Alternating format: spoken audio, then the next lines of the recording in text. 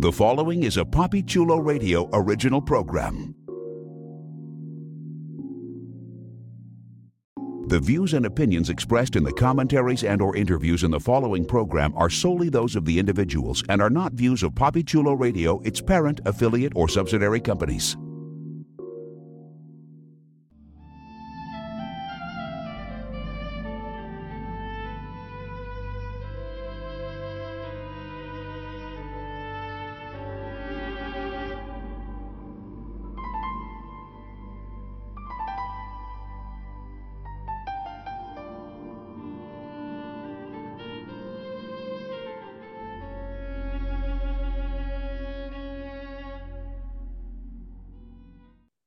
Welcome to The Waking Dream, a PapiChuloRadio.com original series. Papi Chulo Radio, pop culture on demand.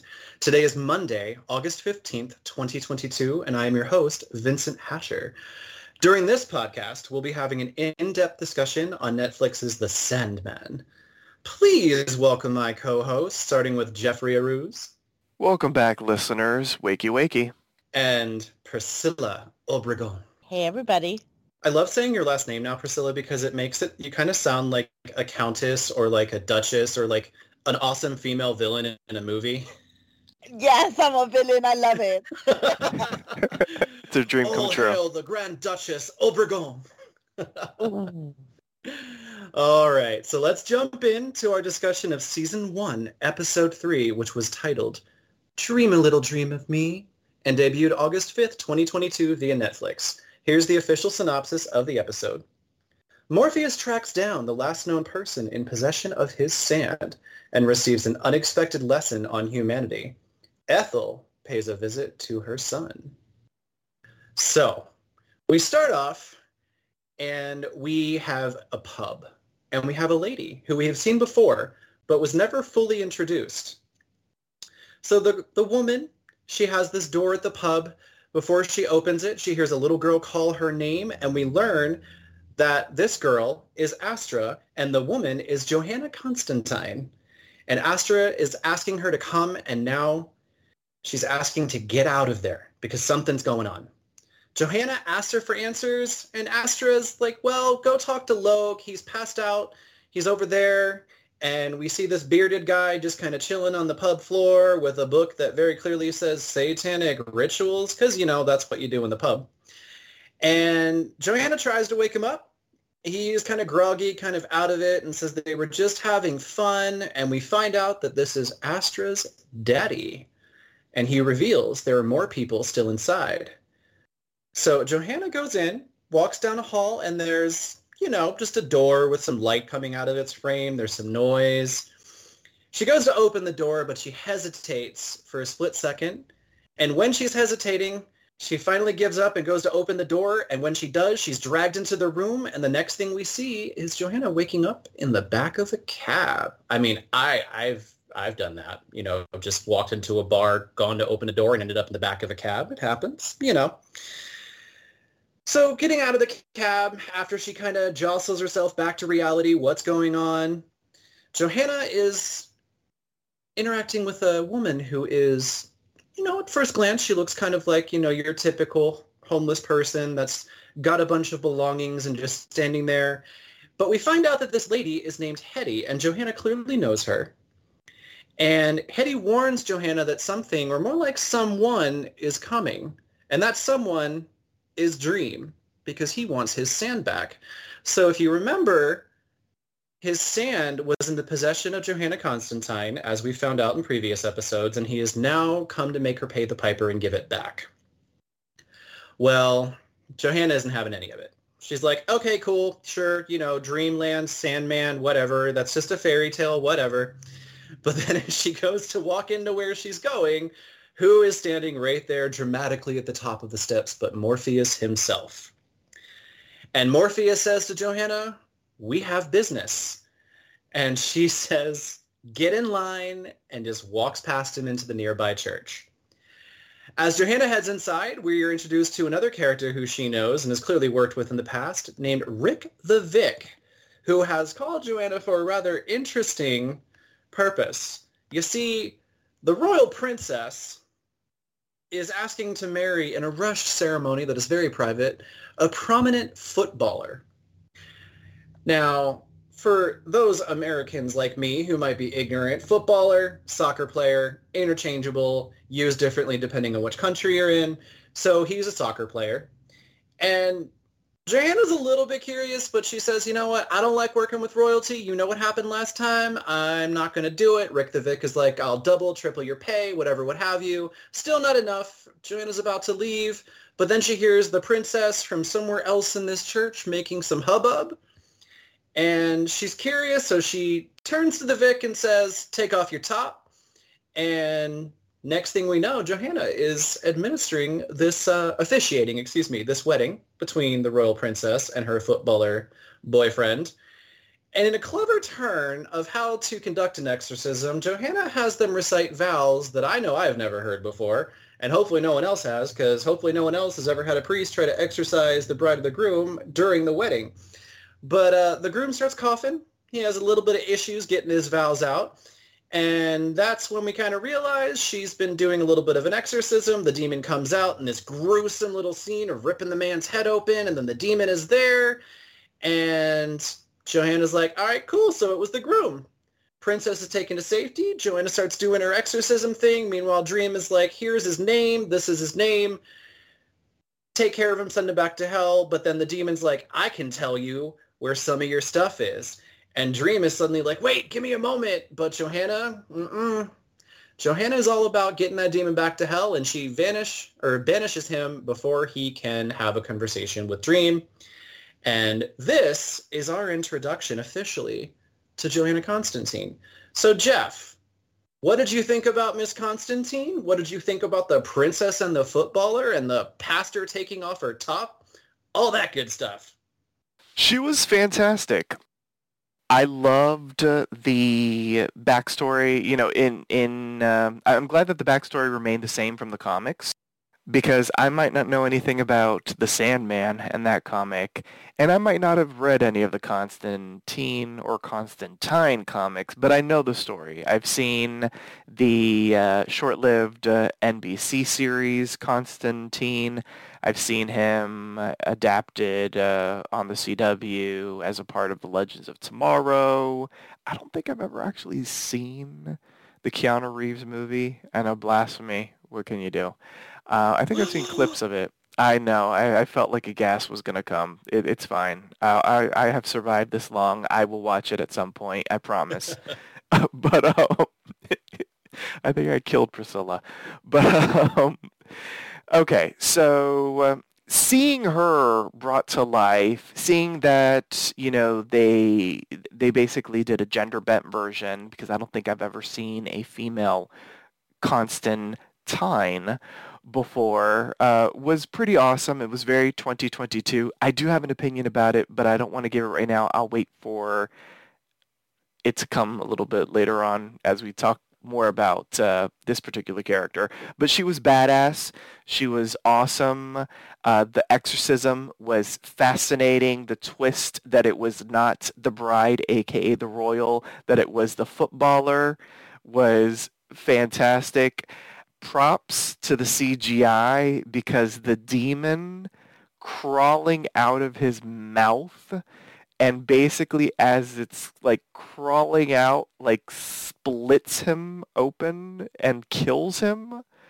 I mean, poor dude. I have no idea how you got that demon in you, but it was still visually impressive to watch. Yeah, very, very good horror film vibes from all of that. Rick the Vic was awesome as well. Just an interesting character. It's a shame that this is just like a 10-episode series, because each episode we're introduced to really fascinating characters.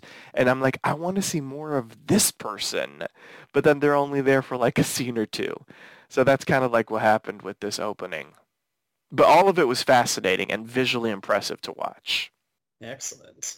Yeah, I will say, Priscilla, before I give you your go, that the way they're doing the characters, Jeff, would you agree that they're doing it well? Because I think they are. I do. I just want more of them. So maybe it's a testament for them introducing these characters so well that I want to spend some more time with them. And it's, yeah, at least so far, like I know the story is, it's all about Dream, so we have to follow Dream and his journey.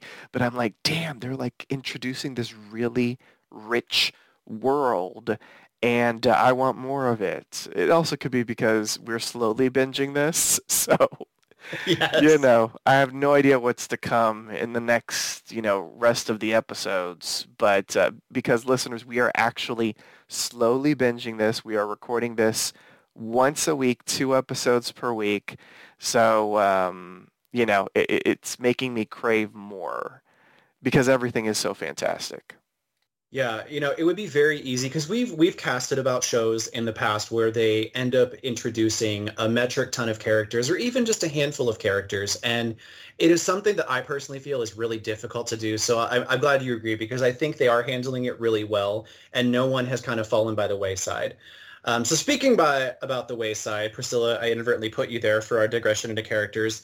So first and most importantly, Priscilla, do you now feel that you want to expel Jeff since he's never seen Constantine? Oh my God. How have you not seen the movie? Oh. It was like, I don't know, part of growing up and liking comics is that you had to watch I'm going to call it Constantine because I know. they called it Constantine. Yeah. It's difficult. I think it's because the they're name's so British. The British would call it Constantine. Well, the funny thing is, my one boyfriend pointed out that apparently Constantine was the originally intended pronunciation, and it just kind of got turned into Constantine. Personally, I prefer Constantine. You will hear me say both, but, you do you, boo-boo. Right. So, Priscilla, but let me just defend myself for half a second. Yeah. I feel like I've seen a lot of elements of it because I do have, like, there are images from the film that when I think about the film, like, pop up. So I know I've seen bits and pieces of it. I just don't think I've ever actually... It's like one of those things where, you're flipping through the TV and, like, there was a point in time where it was, like, always on, like, premium cable. So I know I've dropped in on moments. I just have never seen it, I feel, from, like, beginning to end, which probably doesn't help my argument, but what can you do? Well, we would never expel you, Jeff, because, not only do we not have the power, but that's by the wayside. We just love you. Oh, thank you. I appreciate it. Plus, you don't have the top on. Can you imagine, though, expelling Jeff? Like, a hand suddenly popping out of his mouth and just turning into this giant-ass demon? What the fuck? Right? I mean, I was just talking about expelling him from the podcast. Priscilla's over here, like, projecting... She wants to exercise me. Yeah, I do need some more jumping jacks in my life. But I mean, Priscilla, that's the perfect segue to tell us how you felt about our introduction to Johanna and all that happened. Talk to me. I like her. She's mysterious and she's still got a trench coat, but it's still like a feminine trench coat. So it's like you're following John Constantine's like look, but making it your own and twisting it. Like, I wasn't one of those nerds who was like, no, you got to keep it part of the comics. Like, when I heard that we were going to have Jenna Coleman be Johanna Constantine, I was like, yes, give me more of her. I loved her on Doctor Who. So I was looking forward to seeing what she would do with the character. And she's sassy, but cool, but still, like, really, like, I don't know if you could say educated, but like she knows what she's doing. She's cunning is the word. And for her to look at Dream, one of the Endless, and be like, get in line, pal. Like, wow, what a badass. And the priest and I'm going to say the bag lady outside because I don't know what her name is, but I love both of them. Like, the priest, I was again astounded that she was a woman. Like, I was like, was it like this in the comics? Because it's weird to see a woman priest. At least here in where I live, they're all males. So I thought that was like progressive and pretty cool. And she worked well off of Constantine. I will say the lady outside, her name was Mad Hetty. Mad Hetty? Or if you want to if you have a trouble remembering her name, just call her Down in Her Luck Mary Poppins. Oh, Yeah, all she needed was a apparently tuppence. she's more than 200 years old. Mary Yeah. Poppins Yeah. is old. And she's got like future telling powers, and she could tell that Dream was coming to see her. So there's more to her than just being a crazy bag lady outside of a church. Which again, like, I feel exactly like Jeff. I'm like, please, like, camera, focus on this character more. I want to find out more about her. I want to know her backstory. But it's mysterious, and everything about this is mysterious. Cue mysterious theme. But Priscilla, I have one more question for you, because you are someone like me, and granted, it's been years since I've read them, but having had the experience of reading the comics, and nothing to do with the differences between the show and the books, but just with the characters, do you feel that they are transitioning into the show the same way they captivated you in the comics? Yes, it's not the exact same, and they don't follow the exact same dialogue sometimes, but I feel like they've got the feeling, that weird sort of like almost ephemeral feeling about the world around them, that it's gritty, but it's still got this magic to it. It's like that with every Neil Gaiman work, and it's like that with this show. It's perfect.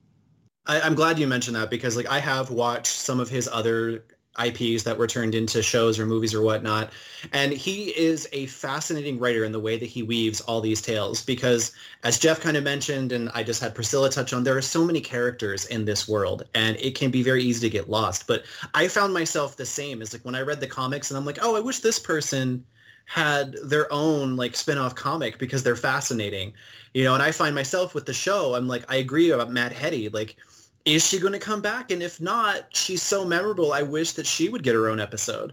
But there's such this great world building going on with all these supernatural creatures, and it really helps with the immersion factor in the way that they're written, because some of them only have a couple of lines, but you're reeled in by the costuming, the acting, the words, and the little breadcrumbs that you're wondering if they're going to come back later.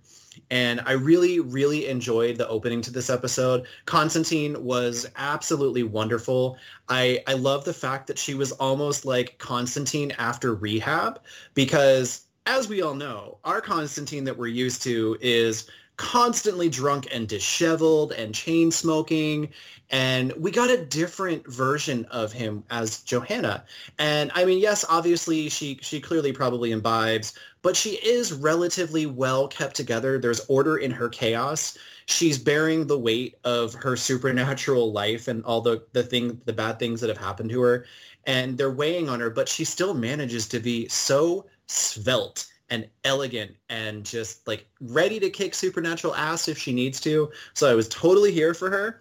Very powerful female character, and I loved it. Now, speaking of another female character that was very interesting, we get to go back and see the rest of that visit that Ethel was having with her son.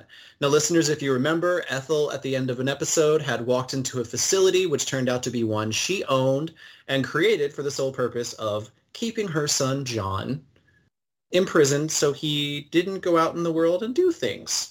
So we have Ethel and John. They're having their little mother-son reunion, and she's trying to help John and herself by finding the ruby because she knows the dream is coming, and we get to see a vulnerable side to Ethel. We got a little bit of that last episode when she was talking to the Corinthian, but she still had that hard steel undercoat, and the Corinthian didn't really get through to her. I feel like here we're seeing her very, very vulnerable because she's with her Achilles heel. She's with her son, John. And she's like, John, please tell me where the ruby is so I can get it, and maybe we can give it back to Dream and he won't kill us. And John is like, well, you're a liar. I don't really want to help you because we moved so many times growing up because something was coming or something was going on or your boyfriend at the time was beating you up again. And she's pleading her case like, no, this is the real deal. This is really happening. And John points out that, well, you know, even if I get you the ruby, it doesn't matter because I altered it so nobody but me can use it, and if they try, bad things will happen. And this also furthers a conversation where John grabs a book and confronts Ethel about her lies, because dun dun dun, he knows who his father is. You might wonder, after 100 years or so, Roderick Burgess has been dead for a long time, how John, who was in prison, would find out, but it turns out reading in prison is really easy. And he got his hands on some books that told him all about Roderick Burgess, and he made the assumption and the connection that that's his father, and he tells his mama, if you want the ruby, you need to be honest with me for the first time ever. Now, full disclosure, we do jump back to Johanna and Dream, but I'm going to add a little bit more meat and potatoes to this Ethel and John scene before we revisit our friends searching after the sand. So, when confronted with "you need to tell me the truth," Ethel does something that Ethel doesn't normally do. And she tells John the true story about his father, his birth, the desired abortion that she didn't want, and all of the hijinks that went down in the Burgess household. And John realizes she is being honest with him, and he's still not keen on giving up the ruby, because he says, hey, why don't we use the ruby to make a dream come true where Morpheus, aka Dream, doesn't exist, a world without Dream. Ethel's not sold on the idea, and they talk about things and a little bit more, and he's still not keen on giving her the ruby, but then Ethel kind of changes her strategy, and she's like, you hurt people with the ruby. He's like, that won't happen again. She can kind of tell that, he's probably not going to give her the ruby, so she has to think about how she's going to handle this. They're continuing to have this back and forth, which was a really interesting connection between these two, and we'll leave Ethel and John there for right now. So now we go back to Joanna and Dream, and they're talking outside the church after the exorcism. He fills her in on what's going on with him, his missing tools, the mystery of what he needs and why he's after her. And she's like, oh, well, I sold the pouch because I could never even get the damn drawstrings open. And Dream is like, well, we need to get it back. And she's like, what's the big deal? And Dream points out that without the sand and without him getting his powers back and his other tools, humanity is going to face ultimate disaster and perish. So, this is a good pep talk, to motivate somebody to helping him. And she tells Dream, okay, cool. I'll help you, but I'll work alone because I only work alone. And as she points that out and he's about to rebut, she also notices a nearby raven saying that, oh yeah, Dream always does have a raven. And he's like, no, I don't. And she's like, well, then that one over there isn't yours. And Dream's attention is distracted as he walks over to a raven and demands him to tell him his name. And Matthew introduces himself. And clearly, Dream is not too happy. And Lucienne sent you without my advice, against my order. And I don't need your help. And clearly, Dream is hung up about Jessamy, which is understandable. I'm still heartbroken about Jessamy. And at that point, Matthew's like, you do need my help because she just escaped. And he turns and Johanna is gone. So Priscilla, talk to me about Ethel and John, Matthew the Raven, and the interaction between Johanna and Dream, and working together or not. My God, I loved the interaction between Ethel and John. It was very complicated. It was nuanced. You could see that Ethel is just, she's used to lying. She's used to getting her way. She's used to being sneaky and just not really telling the truth all the time and twisting the words to make sense to her. But with her son, like, she started lying and her son's like, nope, cut the bullshit. You're going to tell me the truth for once in your goddamn life. And she just caved because he, like you said, he's her weakness. He's what makes her vulnerable. And it's so weird to call him her son when you see both of them and, like, he looks older than she does. So obviously that prison hasn't been doing him all that well, but that orb of protection has been doing her really well. And for her to finally reveal that Robert Burgess was his father, it's a big step for her. And I'm not going to go further into what happens because we'll get to that later. But suffice to say, this is one of my favorite parts of the episode. I felt like it was very, like, powerful. And I felt like even though these are people that, like, maybe the actors are somewhat similar in age, or maybe one of them is older, like, and not the right one is older, like, they still came off as mother and son, which is really impressive to me as actors. So they did a great job. And we are introduced later to Dream's new Raven, even though he's not not inclined to accept him. What was his name? Was his name Gabriel? Matthew, yes. And I love him, Patton Oswalt's voice. Yay! It almost took me out of it when I first heard him, and I'm like, wait, I know that voice. It's Patton Oswalt. Oh, you did the same thing I did. I was like, I know that voice.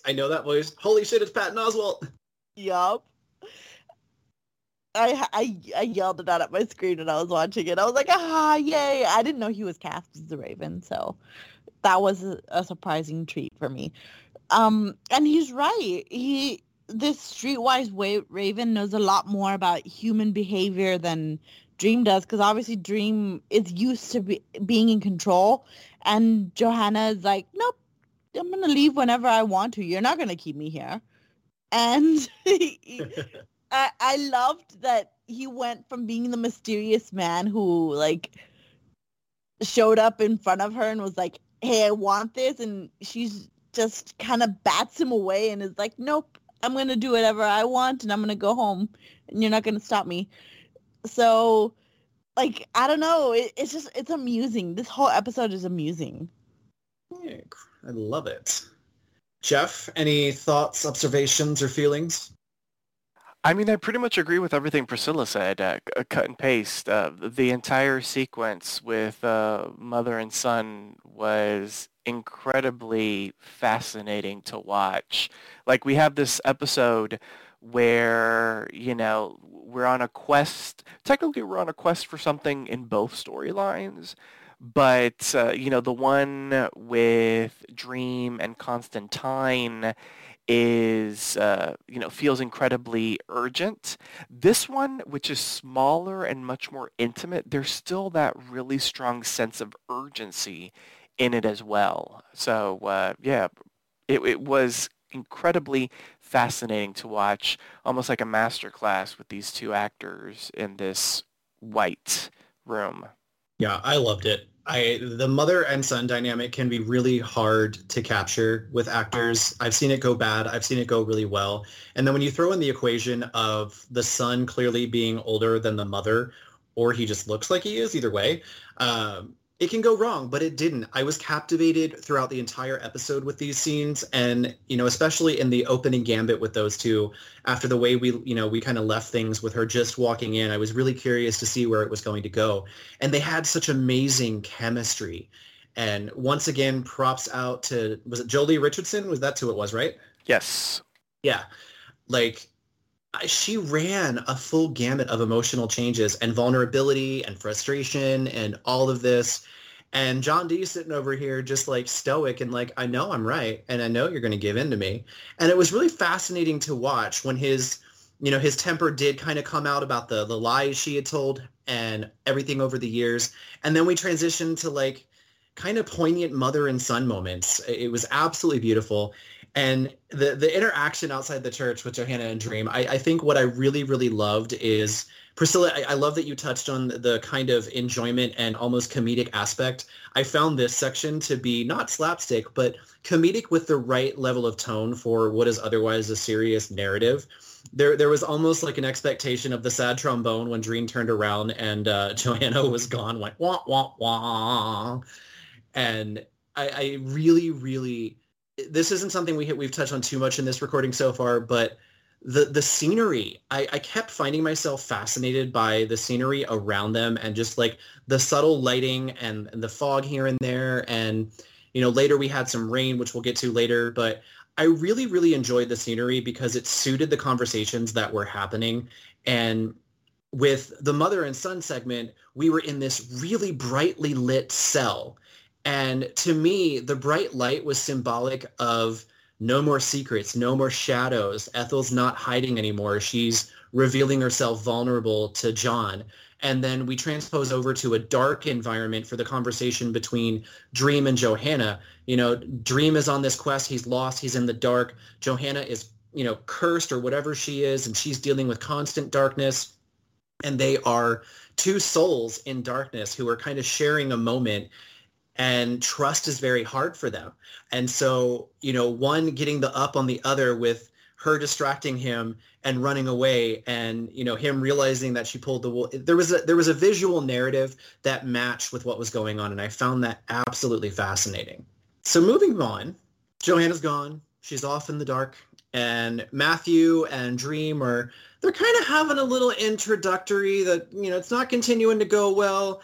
You know, Matthew reveals he was a human that died not too long ago, as Priscilla pointed out, and Lucian sent him because she felt that Dream really needed someone to help him be in touch with humanity, because let's face it, he's been locked up for 100 plus years, and before that, he just kind of did his job. He didn't really connect with humans that well.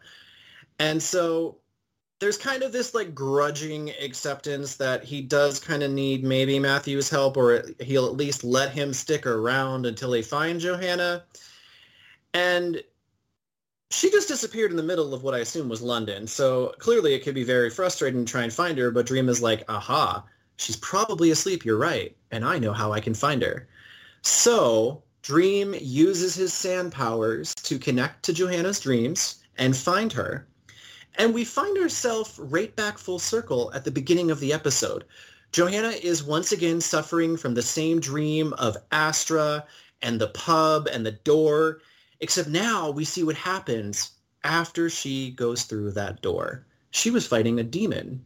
Astra, who shouldn't have been in there, comes to check on Johanna, and the demon grabs her. Johanna is like freaking out, like, no, oh my God, okay, I gotta save you, because the demon's got his hand on her. Johanna's kind of holding her other arm, and Johanna closes the portal to hell that was in that place, and we get something that I did not expect to see. We see Johanna holding the hand of Astra, and as it pans away, we see that she's actually holding just part of Astra, like Astra Light, just her arm and part of her shoulder. And this is enough that Johanna shocks herself awake from the horror and the atrocity of it all. And on top of that, to compound her frustration and fear from that dream, who is standing creepily in her apartment but Dream himself? He followed her through the dream ways, and he saw her dream. And there's this kind of silent moment between the two of them, and he says, you know what? I can take that memory away. I can make that dream never come back. And Johanna's like, I know how this works. You're not going to do it for free. It's if I help you find your sand. And they begin to talk. They kind of have some wordplay back and forth about life, her memory, and Roderick Burgess. And she's kind of talking about Roderick Burgess, like, oh yeah, that charlatan who thought he was something hot, and he was really well known and all that for having the devil locked up in his basement. And there's this moment when she says that, and Dream is just staring at her, completely deadpan face, like no emotion, but yet showing some emotion. Props to Tom Sturridge again for that captivating look of detachment, yet not detached. And Johanna realizes, oh shit, you were that devil, weren't you? It was you.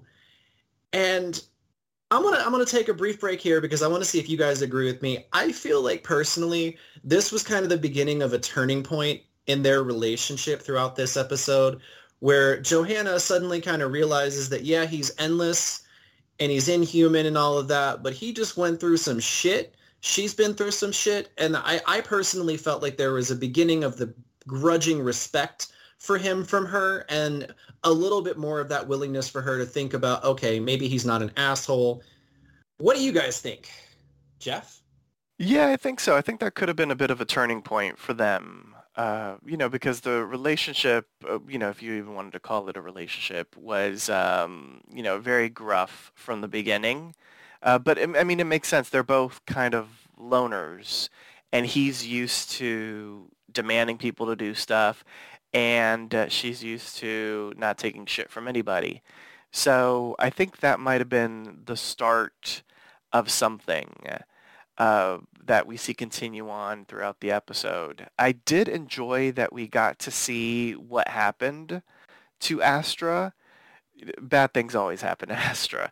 And seeing it happen the way that it did was like, whoa. Just because, like, there was a hand that was left. So that was really interesting and kind of gnarly. Yeah, we joke sometimes about calling like insert name of show or realm CPS. Like this was definitely one of those moments where I was like, oof, that's yeah, we need to do a child welfare check in hell. Priscilla, Right. what about you? I felt so bad for the little girl. I was like, damn. You don't even get to like be dragged to hell whole. Like your whole freaking arm got ripped off by the gate ceiling. Like I was hoping that was cauterized in hell or something, but maybe I don't know. I don't know enough about Constantine to know about if this was an actual like character in his comics. And I say his because like the gender's flipped, but still like Joanna, that is a terrible nightmare to go through day after day after day, like, or night after night, I should say. But still, like, damn. And it's not a nightmare. That's the worst part. It's a memory. So she's lived through this. And Dream even recognized that, like, this is not a dream of my making. This is a dream of your making. So, like, I feel like he's slowly starting to get more, not human, but he's starting to get more animated. He's starting to reveal more about himself, especially when Joanna realized that he was the devil in the basement. Like he almost I don't know, the whole scene felt like he was ashamed, even though he didn't like so much as twitch. Yeah. I don't know how they did that, whether it was music in the background or something, but like he looked like he was shamed. Yeah. It was really, really like, just going back to like what I mentioned, like his face, I think it was everything in that moment. And what you just did, Priscilla, was foreshadowing, because I really like how we're starting to see the humanization of Dream a little bit. And I don't want to call it a relaxing because that's the wrong word, but maybe a chipping away at that cold marble-like facade that, I mean, anyone has ever looked at the Sandman cover where they have Morpheus on it, he looks like living marble. And the actor has done such a great job of portraying that with only the slightest, hints of emotion. He's clearly someone who holds his cards very closely. But in this moment, and as things progress through the episodes, like I do feel like we are seeing exactly what you're saying. We're seeing a kind of breakdown where he's letting go a little bit, but he's also having some like realizations about humanity and the tunnel vision that he had about them in the past, both before and now. And I'm really excited to see him go on this journey because it's not something that's happening fast. It's like unraveling slowly. And it's just, we're like fish on a hook. And we're getting reeled in very slowly and agonizingly to see where this goes for Dream and everyone involved with him. So after the interaction in the apartment, this begrudging respect and humanizing that's starting to kind of happen, we get a stroll through London because Joanna has realized she kind of remembers where the bag of sand actually probably is. And I don't know about you, but it would be very awkward to have any reason to go to your ex's house, but let alone to show up and be like, hey, yo, you got a bag of magical supernatural dream sand that I left here, and I'm here after not being here for a long time to get it back. Kind of awkward, right? Well, Johanna feels that. She really feels that because it is her ex Rachel's house where she believes that she left the sand. And she left said girlfriend without a breakup, without any note, without anything. She just kind of left and didn't go back like 6 months ago. And instead of Dear John, it's Dear Johanna, I guess. But she comes back. She's like, all right, this is the building. But on the way to the building, they talk about love. And she makes a remark that, it just never ends well, does it? And Dream kind of lets us in a little bit. And it gives you some foreshadowing, I think, for something we're going to talk about maybe next episode. But he says very heavily, no, I guess it does not end well, does it? And so there's like this micro little bonding over love and love lost. And they get to the apartment building and Johanna's like, all right, she's probably going to slam the door in my face, which is what I'm going to do to you right now when she lets me in. But she's also dreading the buzzer that she has to buzz because she's like, this is going to be awkward. And she buzzes. But where you would expect to be, hey, who the hell is there? Who is it? I don't want any. The door just buzzes open, oddly, without any preamble. And Johanna says, all right, cool, wait here. I'll work my mojo and get it back and be right back. So Dream and Matthew are chilling outside the apartment while Johanna walks up a very ominous apartment stairway, let me tell you, because I was like, this looks like she's going up to some like deep, creepy, like Victorian tower in a house. But the spiral image going up we get of her climbing up these stairs, and when she gets there, she knocks on the door, and her ex, Rachel, opens the door, looking healthy, happy, oddly not angry, but bemused as to why Johanna is there. Thus begins some, awkward ex-boy, banter like, oh boy, I wasn't here when I should have been. That's not cool. But I'm kind of here now, and let's kind of talk about it. And they have a very interesting exchange that has clearly got some sexual tension underlying that was portrayed. And they end up making out a little bit after Johanna awkwardly apologizes and gets invited inside. And so we can tell where it's going. We can get an idea. And we pan out to Matthew and Dream. And once again, Matthew is reminding Dream that Lucienne sent him because he knows all about humans and Dream doesn't. And right now, given what he's seen based on the type of person Johanna is, he's like, she ain't going to help you. She has no desire to do anything that doesn't help herself. And right now, this does not help her. So she's probably up there making plans to run away with your sand while you're just sitting out here like a chump in the rain, waiting for it to happen. And it actually makes some sense to Dream. And against his word of staying put, he decides to go check on her and Rachel. Cue the camera back to those two who are, making out, and they're getting a little hot and heavy.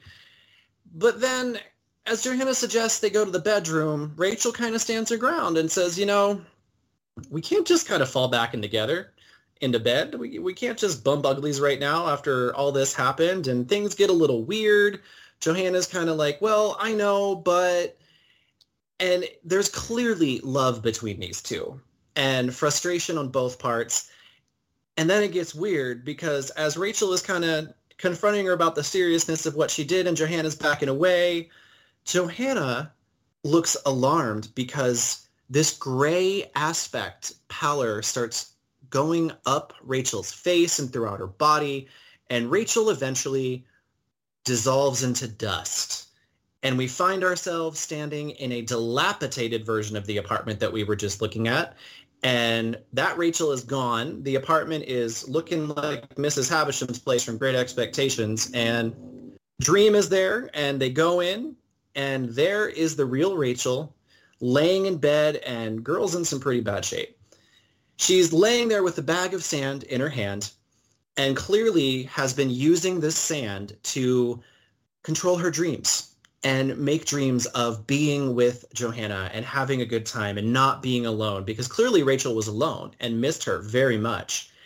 And she's been trapped in these dreams since Johanna left because, as Dream says, my tools were never meant for mortal hands. And there's unfortunately nothing I can do for her right now because by being in perpetual dreaming, her body is wasted away. She's emaciated. She is not healthy. She is clearly on death's door. And he says, there's nothing I can do. Johanna passionately calls him out and says, you don't care about anyone but yourself and your powers and your realm and what pertains to you, kind of turning Matthew's observation about her onto Dream. And she really calls him out. And for a moment, you can tell he's thinking. And he's like, should I, shouldn't I? And as Johanna's words ring in and kind of dive into him, Dream realizes there's a little kernel of truth there. And he asks Johanna to leave the room, and she kind of takes the hint that he is going to do something. And we see him utilize the sand to give Rachel what everyone wants at the end. A happy, peaceful death in a happy dream with Johanna. She dies peacefully with no pain. And that is the end, after our very brief introduction to her, of Rachel. So let's talk about this, because this was pretty heavy. Priscilla, what did you think of this? Everything that happened with Rachel, the dream, the apartment. Did it tug on your heartstrings? It was like the worst sort of dream, because at the very beginning, she's happy with her ex-girlfriend. She's like kissing her, and it just reminds me that Constantine cannot be happy no matter what. His loved ones always end up dying or going to hell. Like, it's just a thing, unless you're King Shark or something like that. Like, but still, like, it's crazy. I felt so bad, and it almost felt like a little part of me is like, no, why do the lesbians always have to die? Why do they always have to make like gay people suffer? But like, it's part of the lore. Like, it's just what it is. So even in Joanna's dream, when she's like, I contacted your exes, it must be like subconsciously, like she's thinking and she's feeling guilt over like the 3 exes that she remembered, plus her ex-girlfriend. Like, she can't have a nice dream. Her dreams always end up in nightmares. And I felt bad. And when Dream breaks through and stops the whole like decaying portion of the dream, I was so grateful for that, because I was like, stop torturing Constantine, Jesus. And when he tells her that there's nothing he can do, I was heartbroken, especially like the little hand like reaching out for the sand so sadly. Like, she's like, no, let me live my dream. Like, let me live how I've been living happy in my dream with my love. Like, it's pathetic and sad, and just someone shouldn't die like that. So I'm happy that Dream decided to be merciful and soften and let Rachel die with a smile in her heart, with her seeing Joanna again in her dreams. Like, that's, I don't know. We saw earlier that Dream doesn't have any reason to feel any love for humanity, but this shows a softening of his being. Like, he's not just the cold, endless who's like stuck in his realm anymore. Now he's got to deal in the muck and with people, and it shows that he's got some caring in his heart. I like a smile in her heart. Priscilla, you should write titles for Hallmark movies. Thank you. You're welcome. Jeff, did your heartstrings get tugged? Yes. Oh God, I felt so bad for her. Like, literally when it happened and when, she sort of disappeared in the sand, I was like, no. And then when I saw her like emaciated, because like for 6 months, I'm assuming, she's been in the bed with the sand, dreaming. I was like, oh, that's just so tragic and so sad. It was beautifully done. Oh, spectacular. And everything about it, the interaction, the dream, her and Dream.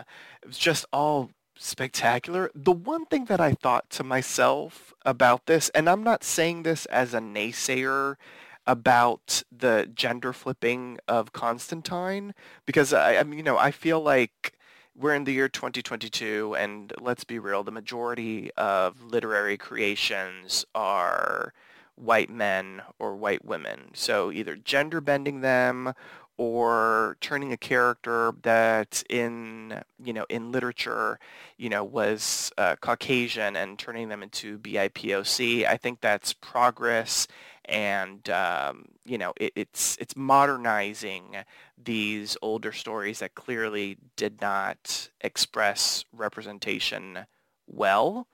My only thing as I was watching this was I wondered, because we had never seen Constantine as a woman, I was like, did they do this because it's much more palatable for American audiences to have a bisexual character be a woman than a man? And that's the only thing that I wondered in my mind, based off of just American culture and the acceptance of sort of like the sexuality spectrum. I don't know if it popped into anybody's mind here, but it did make me think, because, we do see many more women be bisexual in media and or be lesbian. And so that's all that I thought in my mind as I was watching it for like a half a second. I was like, I wonder if they did that because of the acceptance of that. I don't know. But that's just something that I thought. I don't know if anybody thought it. So I was curious as to why they went with a female, because if I remember correctly in the comics, it is, and Priscilla, correct me if I'm wrong, but it is actually the regular Constantine that we're used to, right? Yeah, it is. Yeah. I did catch in the episode, they actually refer to her as a descendant of a Constantine that he knew. And I looked it up, and I didn't find why they chose to go with the female. I think it could be that Neil was involved with the casting. And one of the things that's been going all over the internet is him like shutting down trolls and saying that you might not like the casting choices that I made, but wait on judging it until you watch the show. So I choose to believe that they made this major change because this actress, maybe he saw her and was like, I think she'd be great. Let's try this, or something along those lines. Maybe. She was great. Yes. No, I'm not, my whole thing wasn't negating that, but it's just, it makes you think about representation in media and that sort of thing, and sort of like the tolerance and acceptance of American audiences. So I was like, I didn't see Legends of Tomorrow. Was Constantine portrayed as bisexual there? He was, yes. Yes. He had a full-on relationship with a man during the series' run. And women as well. So it's not as if the American audiences aren't used to Constantine. I have a more positive aspect of it. I feel like... Well, no, I don't want to say I had a negative aspect of it. It was just something that popped into my head because I was like, how American media sort of reacts to that. Mm-hmm. But I feel like they're like, Jenna Coleman's on the line and she wants to portray a character. Let's give her Constantine. Fuck it, we'll make him a girl. Like that's I think that's how it went down. And that wouldn't surprise me. I mean, for me, like, I hate to say that I was one of the naysayers about the casting, but obviously, those of us who read the comics were following any news, or we most likely were following news about the casting as the show is in development. I will say that for me, so far, all of my casting doubts have done exactly what Neil said they would do, and they've been erased because we're seeing such fascinating versions of these characters. And this whole scene was really great for me because I feel like it captured the character of Constantine, regardless of male or female, like the essence of that person's life and all the hell that they have gone through, no pun intended.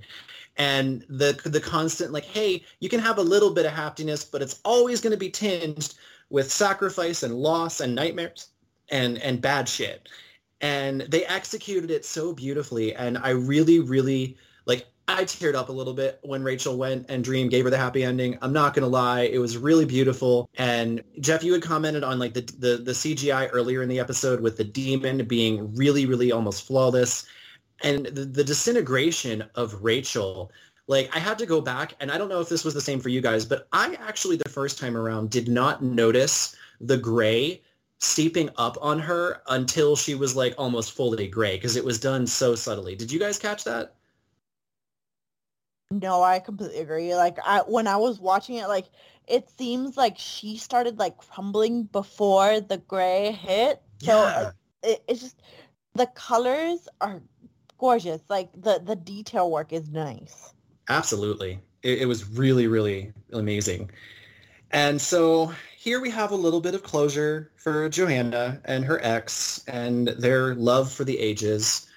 And we're given a break from that heartbreak. And we go back to our mother and son, Mommy Dearest, and I'm not going to say Christina because it's John. But Ethel and John are still kind of having their back and forth about the ruby. And she's like, clearly this isn't going to work. He's probably not going to give me the ruby.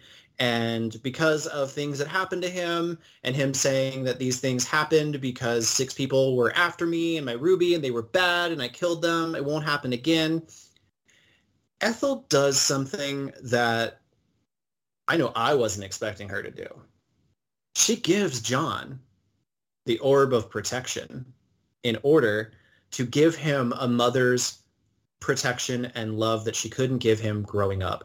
She actually says, I'm sorry I was a shit mother. She tries to give him the orb and he's like, no, Mom, you need it. You need it. This is what's keeping you alive and protecting you. But Ethel will not hear no for an answer in a uncharacteristically super maternal sacrifice. Ethel gives John the orb and he takes it. We have another sort of slow disintegration as Ethel's past 100 years kind of catch up to her, and she starts to go all Gloria from the Titanic, and she's looking like she's not doing so hot. John tries to give her the amulet back, and she's like, no, it's too late, and I want to do this. I want you to be able to be happy and be safe.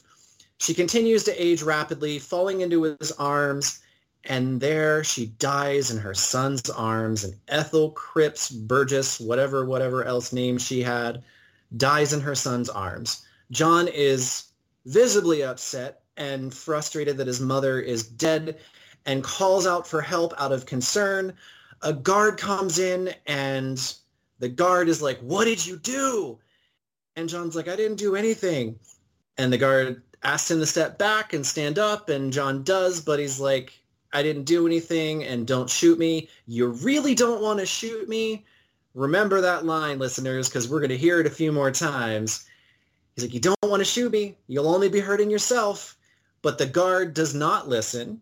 We are greeted with, once again, what happens when someone attacks someone using the Orb of Protection. Except this time, it's not a nightmare like the Corinthian was. We get to see what happens when a living human being, organs and blood and guts and all, attacks someone with the orb, and the guard basically kind of turns inside out / explodes / becomes jello everywhere. John kind of reacts, he's like, huh, and walks out of his cell for the first time in however many years, 30 plus years I think it was.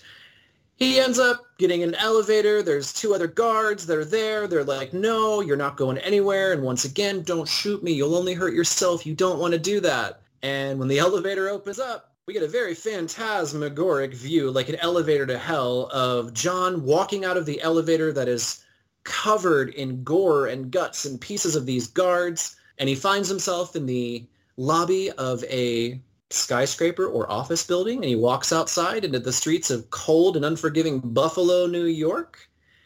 And as he's standing there in the cold, a familiar face walks up. Now, John doesn't know him. John clearly does not know that this is the Corinthian. But the Corinthian, posing as a good Samaritan, offers up his jacket. And John is like, well, can I give this back to you when I get where I'm going? And the Corinthian says, oh, no. The only thing that I need is for you to get to where you need to go. And the Corinthian kind of walks off, leaving John standing there and a little bit warmer now. And we come back to Dream and Johanna. He comes outside and he informs Johanna that Rachel died peacefully in her dream. And Johanna kind of just nods and accepts it. I think she knew with her track record that when the supernatural get involved with someone that she cares about, it always ends badly. And so she doesn't rail at Dream for not finding a way to save Rachel. She instead points out that, not all of us are like Roderick Burgess. not all of us are bad apples out to hurt people and hurt others and only thinking about ourselves. And this is in the rain. You know, they're in this beautiful little archway between buildings or somewhere having this conversation. And she makes that comment to Dream and she starts to walk away. For me, I thought this scene was beautiful when she opens up her umbrella and walks through the cascading rain. And as she's walking away, Dream calls out and lets her know that memory will never haunt you again. And now Dream and Matthew are together. And Dream has a moment where he's like, don't go spying on me ever again. Because earlier with the whole Rachel thing, Matthew was outside the window pecking and kind of watching what was going on. And Dream is a little pissed. But Matthew points out, I wasn't spying on you. Trust me, you wouldn't know if I was. And they begin to have a little bit more of a conversation that's a little bit more congenial. And Dream accepts that, you know what? I think actually it'll be good to have you along, especially where I'm going. And Matthew, curious, is like, well, where are you going? And Dream informs him that he's going to need him help on his journey into hell. So, Jeff, what did we think of this ending with the wrapping up of these two story arcs? Oh, it was so good. The whole gnarliness of the protection amulet was fantastic. I love that effect. It was so good. Props to Jolie Richardson because Ethel that we were introduced to, I don't know if I would have bought, just in general, that she would have done that for her son. But the way that she's been playing her throughout, the time that we've seen her as a grown-ass human, I'm like, you know what? I can kind of buy it based off of your acting. I thought that was a really nice and neat moment. I'm not quite sure what to do with John, just because the way that he's being played, it looks like he's got a couple screws loose. He's got some trauma that he's dealing with. So I feel like the world should be terrified that he has escaped, because I genuinely have no idea, how he's going to behave himself in the universe right now. Yeah. And the fact that the Corinthian is 1,000% down for his cause means that whatever he's got planned is clearly going to fuck with Dream, because that seems to be the Corinthians' life work. Yes. I mean, who doesn't want to escape the yoke of their master, right? I mean, there's a part of me that kind of feels for the Corinthian, not a very big part, but I understand his motivation a little bit. Now, Priscilla, John has talked, and we got a good exposure to him this episode, and we get more eventually. But in your perspective of John in the comics and what we got as our first full-on introduction to John in this scene, and just your general observations about the end of the episode as well, what are you thinking over there? I like this iteration of John. He seems like a doddering old man at the very beginning. He's just kind of like, please don't shoot me. It's just going to hurt you. And he's, I don't know, there's a screw loose in his head, and that's kind of how it was in the comics too. So it makes sense to me. I like where they're going with his character. And the goodbye with his mother. Oh, it was so sad when she's like, I know it was a shit mother. I was like, oh, no. Even moms aren't supposed to reveal that. Oh, that's terrible. But him hugging her goodbye and then just leaving, it was so cold.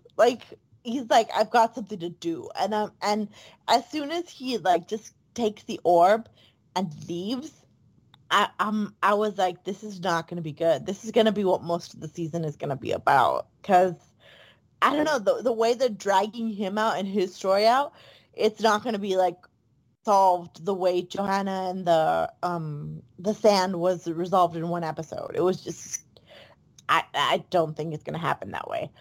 And when the Corinthian is outside and he's like, you must be cold. Here's a jacket to make you feel warm. I'm like, you stop being so two-faced. If he just smacked your little glasses away, he would see that you're a monster. I don't trust you. And a part of me, like, forgot that he had the orb and was like, he's gonna die, he's gonna die, he's gonna die. But no, like, they added such tension to that scene with two people, like, with a lot of power meeting each other, and one of them, like, not realizing what the other is. Like, it's just, it's good. It's like seeing two titans clash. It's awesome.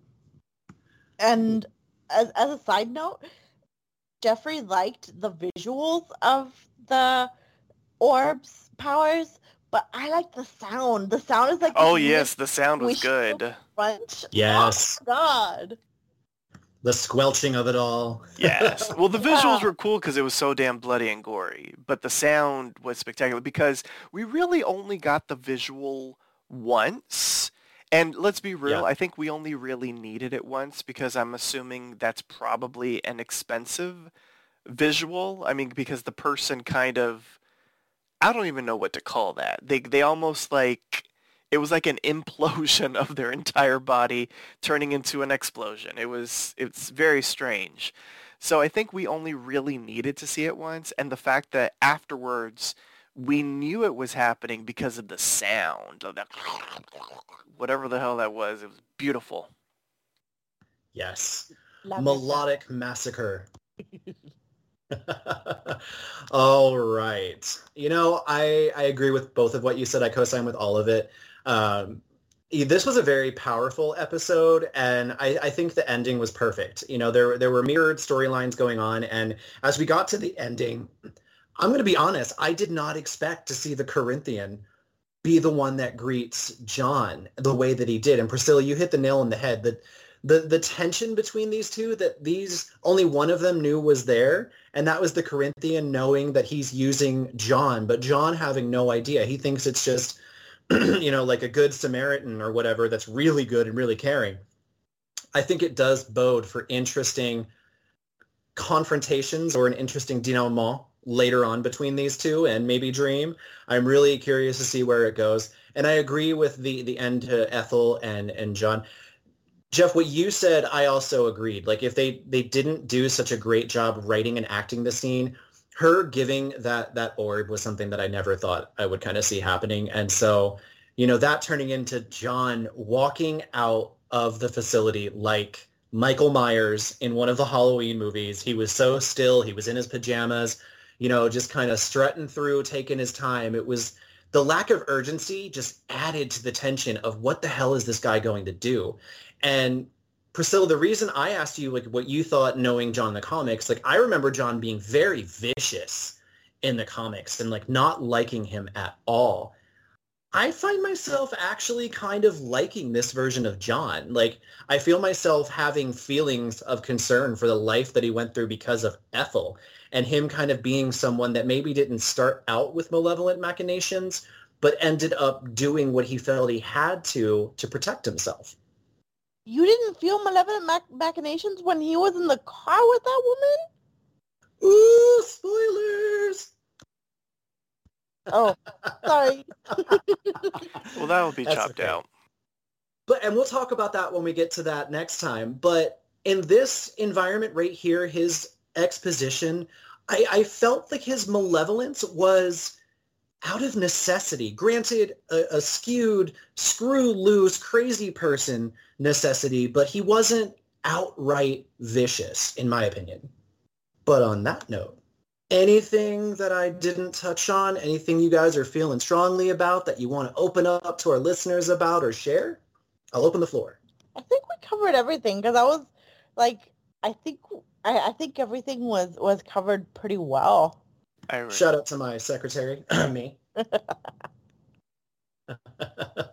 Jeff, any last nuggets of wisdom? No.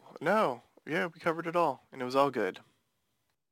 Well, speaking of good, it is time for the MVP, the most valuable player. State which character impressed you throughout the episode and why. Disclaimer, once a character has been chosen, they cannot be selected again. So choose wisely. The Wheel of Fortune is spinning, and it is landing on Jeff. Who's your MVP and why? All right, I'm giving it to Ethel Cripps, the Madame, and all of her other aliases. Jolie Richardson was fantastic in this episode, and it's for what I said. She sold it for me. Everything that she was saying as Ethel to her son, I bought, and it was because of her acting. She, for me, was just absolutely phenomenal, and based off of the fact that she went from I don't know how old she was looking, 55 to like 1,000 over the course of about 45 seconds.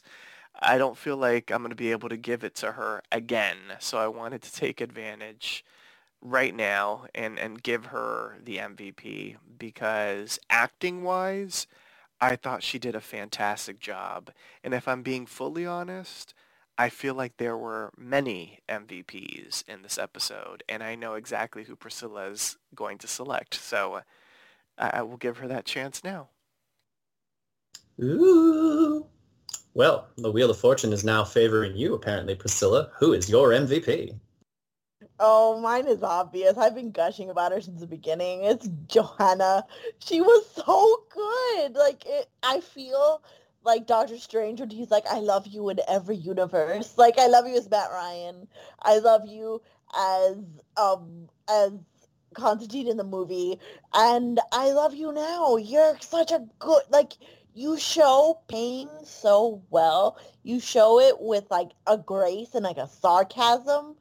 And seeing you go was one of the saddest parts of the episode for me, even when I saw Jolie Richardson die, because I simply didn't want to let you go. You were a great character. So yeah. All right. So we've got our first two. And Priscilla, I am very happy to acknowledge that our feud continues to be at an end because Johanna was not my first choice. I know. My MVP for this episode is none other than Matthew the Raven.